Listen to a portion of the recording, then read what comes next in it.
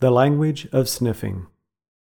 The Bible says in Ecclesiastes chapter 10, verse 1, "Dead flies cause the ointment of the apothecary to send forth a stinking savour. So doth a little folly him that is in reputation for wisdom and honor." Eleazar the cat is quite skilled in the language of sniffing. Lifting his keen nose into the air will tell him if the neighbor's big black dog is upwind, and holding it close to the concrete floor will tell him if the marauding Tom has recently visited the food dish on the back porch. Pepper the dog is even more adept at this language. At a rapid trot, with his nose in the grass, he can work out last night's zigzag trail of a visiting opossum.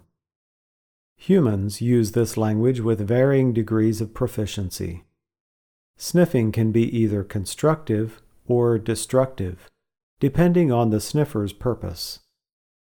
The language of sniffing is indirect. The sniffer must be able to collect and interpret clues that lead him to the information he seeks.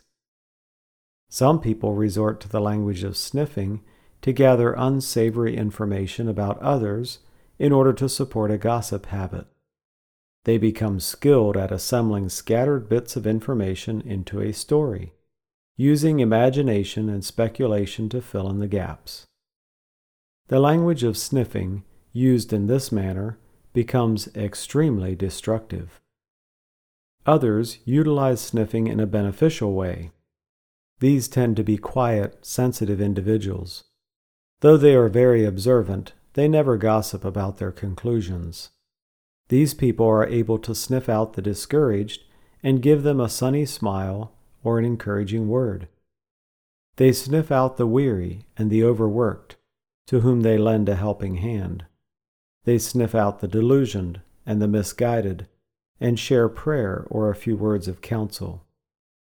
As long as the world stands, dogs and cats will sniff footprints, and gossipers will ply their malicious trade.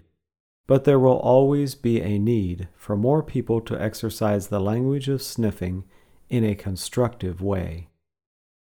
As you gather the clues of facts that exist, the urge to gossip steadfastly resist.